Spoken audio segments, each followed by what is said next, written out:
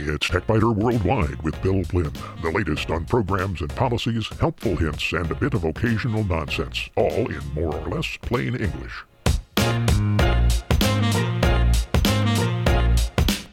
Podcast number 863 for the 5th of January, 2024.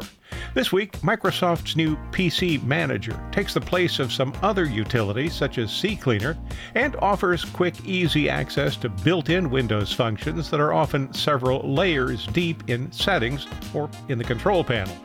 In short circuits, if you've ever wished you could unsend an email because you forgot to add an attachment or make an important point, Send Later will save the day, but only if you use Thunderbird. Stardoc's Sound Packager makes it easy to add, change, or delete sounds that Windows plays to notify users of specific events, and it costs just $5.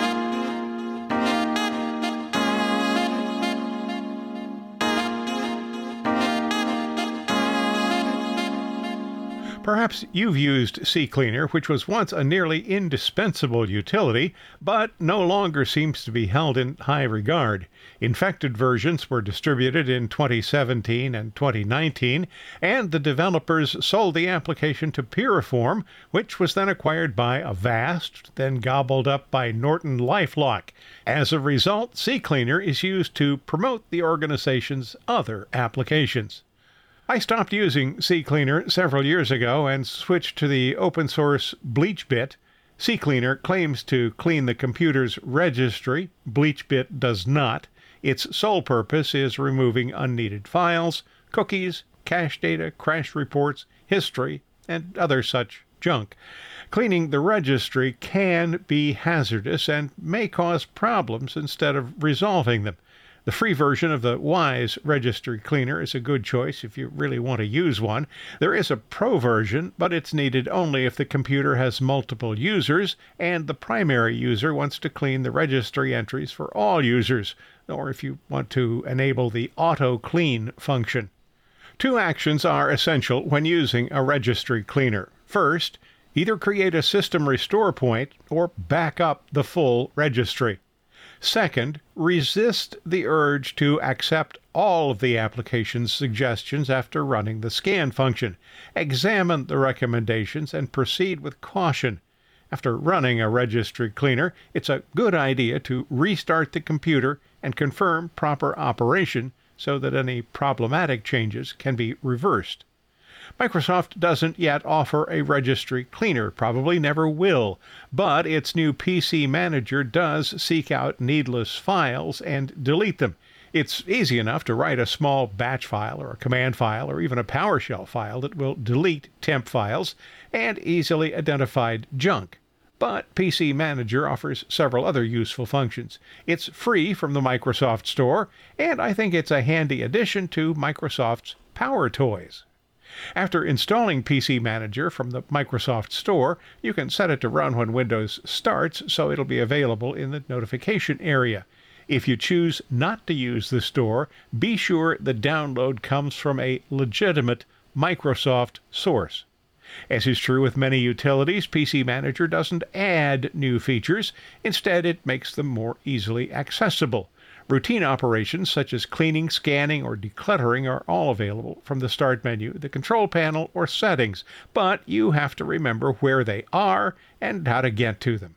When you need to know which applications are running or which applications start with Windows, you can find both of those options in the Task Manager after pressing Ctrl-Alt-Delete and then choosing the Task Manager option, or by using Ctrl-Shift-Escape. Startup Apps is a component of the Task Manager. PC Manager puts all of those functions and more on the App Management tab. Choose Process Management to see all running processes. Each application has an End button to terminate the process. The Startup Apps option shows the apps that start with Windows and allows the user to toggle individual apps on or off. Startup Delayer offers more capabilities, but the PC Manager feature is sufficient unless you need to delay a startup app instead of enabling or disabling it. Manage Apps opens the Installed Apps function in Settings, where users can uninstall apps they no longer need. There's also an option here that opens the Microsoft Store. The Home tab offers a quick look at how much memory is being consumed and how much disk space is used by temporary files. Health Check looks for files that are needlessly consuming disk space and offers another way to disable files that run at startup. One annoyance is present here. Microsoft pushes the Edge browser, and there's no way to turn that off. A System Protection tab has links to Windows Update and shows when an update is waiting. Default browser settings is a bit misleading in that it takes the user to default apps, where default apps can be selected for each file type, not just browsers. The repair taskbar function will restore settings that Microsoft would like you to have. In my case, it wants to restore the search bar, which I don't want. Now keep in mind you should always use any repair functions provided by Microsoft with care. At least this does explain what it will do and offers to let the user decline. A pop-up blocker can be enabled to prevent pop-up windows when you're using apps. That's pretty clever. When you enable the feature, a list of apps that feature pop-ups is displayed. You can then enable or disable pop-ups in those apps individually. Once this option is enabled, the screen will report how many pop-ups have been blocked in the past 30 days. The Toolbox tab can be used to grab a screenshot, view the screenshot folder, or launch the sound recorder, the improved notepad, or calculator. It's also used to push Microsoft's Edge browser, Bing search engine, and MSN. PC Manager is available for Windows 11 and later versions of Windows 10. Overall, I'd rate PC Manager as worthwhile. It consumes little memory, doesn't extend startup time, and serves as a single source for some very useful functions. And what about registry cleaners? Well, Microsoft PC Manager doesn't include a registry cleaner, neither does BleachBit, as I mentioned at the outset. Microsoft did once offer RegClean that was discontinued when XP was released. Windows Live One Care included a registry cleaner feature. That was also discontinued. The registry was virtualized starting with Vista, and it suffers less from bloat. Applications are not allowed to write to system folders now or to make changes in the registry's machine-wide keys. As a result, Microsoft does not support using registry cleaners in Windows. I would consider that to be definitive. If you find these podcasts useful, and I hope you do, might you consider a donation? There are no ads here, and support from listeners is the sole source of income. It's easy. Just visit the website and click the donate button near the top of any page. You can make a one-time donation or schedule a repeating donation every month. I thank you. And so does the cat.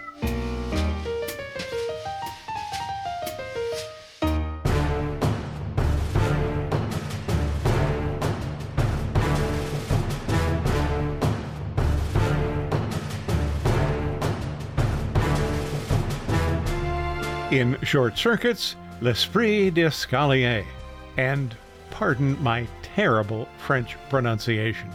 That's a French term, literally translates to the spirit of the staircase, or the wit of the staircase, and it means the perfect reply a little too late. In other words, something you thought of on the stairs instead of when you needed it, or the perfect repartee that you thought of while on the way home. Perhaps you have encountered this problem with email. There is an easy solution, at least if you use Thunderbird. This is something that used to be an embarrassment for me. I've sent emails without promised attachments or omitted the most important point in the message. And when did all of this occur to me? Well, of course, less than a second after I pressed the send button. Outlook users do have the ability to recall sent messages, but only within the corporate network and only if the recipient hasn't yet opened it. Gmail gives users a very brief period during which they can unsend a message. There is no general solution to this problem. Well, actually, there is a general solution to the problem. It's called paying attention, but that seems to be something many of us have trouble with. So maybe we need a safety net, and that is precisely what the Send Later extension for Thunderbird offers. But Thunderbird has some built-in features that help. If any form of the word attach is in the message and the message has no attachments, Thunderbird will require that you either provide an attachment or declare that you do not want to attach a file.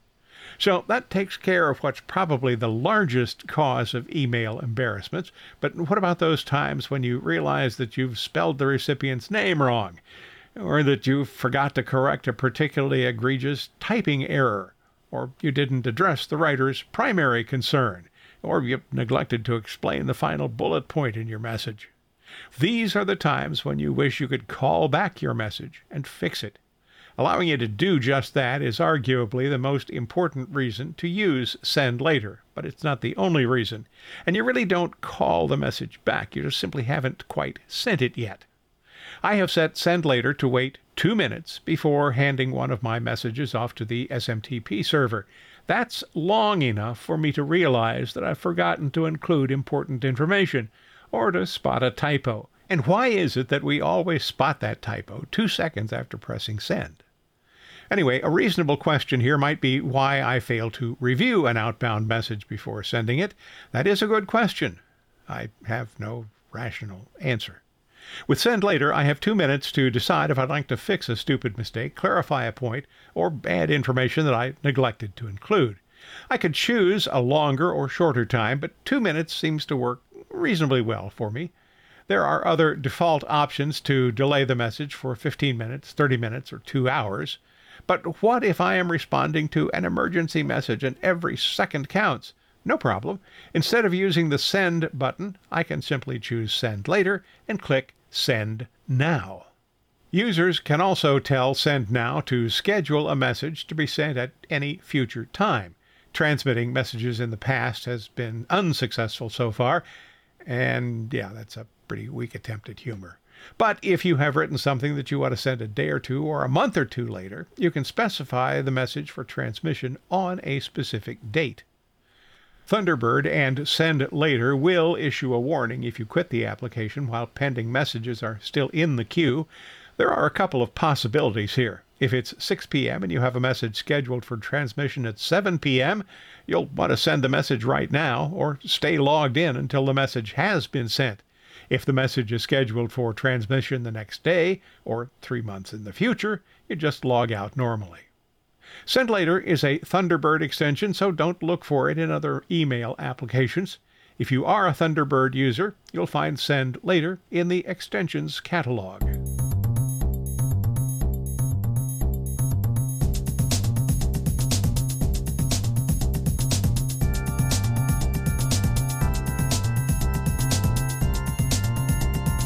Before I start telling you about Stardoc's Sound Packager, consider this warning. Overuse of cute sounds can be astonishingly annoying. Don't overdo it. That said, personalizing sounds not only makes the computer more distinctively yours, but it can also provide useful feedback from the computer.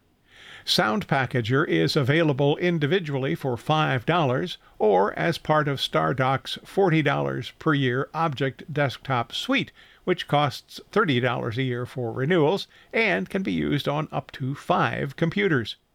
Microsoft does an acceptable job with sounds, but maybe you'd like a different sound. Maybe you prefer an older version of a sound. Maybe you'd like some task that doesn't have a sound to have one. Or perhaps you'd like a function that has a sound to be silent. Sound Packager can help. I have a lot of USB devices, and Windows makes a sound when they're recognized after being plugged in, but there is no sound when they're unplugged. We could waste a lot of time here by considering among ourselves why it is plugged in but not plugged out, or maybe why it's not in-plugged and then unplugged. Let's not do that. I wanted a more compelling sound for when a device was recognized, and I liked the sound that the Zen sound package offered. I didn't care for the disconnect sound, though, so I hijacked the Windows log-off sound. One of the other sound packages is also called Football. I could have used its connect and disconnect sounds, but they fit in the category of cute sounds that I warned about. You'd get tired of them after about 2 days. There are sounds for Windows functions as well as for speech recognition. StarDock's Multiplicity utility if it's installed, File Explorer, and for other applications it recognizes as having sound events. CorelDRAW's VG Core, for example. Sound Packager comes with 8 sound groups and dozens more, including ones for fans of Doctor Who. Various obsolete Windows sets and even Mac OS sounds are available for free download. Depending on how creative you feel like being, you can also create your own set of sounds, save it, or even share it. Sound Packager has a free 30-day trial, so you can give it a good test drive to see if you like your own sound set. There are a couple of advantages over the built-in Windows Control Panel sound applet. Possibly the most significant is the availability of dozens of sound groups, but it also makes the process of changing sounds far easier than directly doing it in Windows settings. To check out Sound Packager, visit the StarDock website. You'll find a link to it on the TechByter Worldwide website.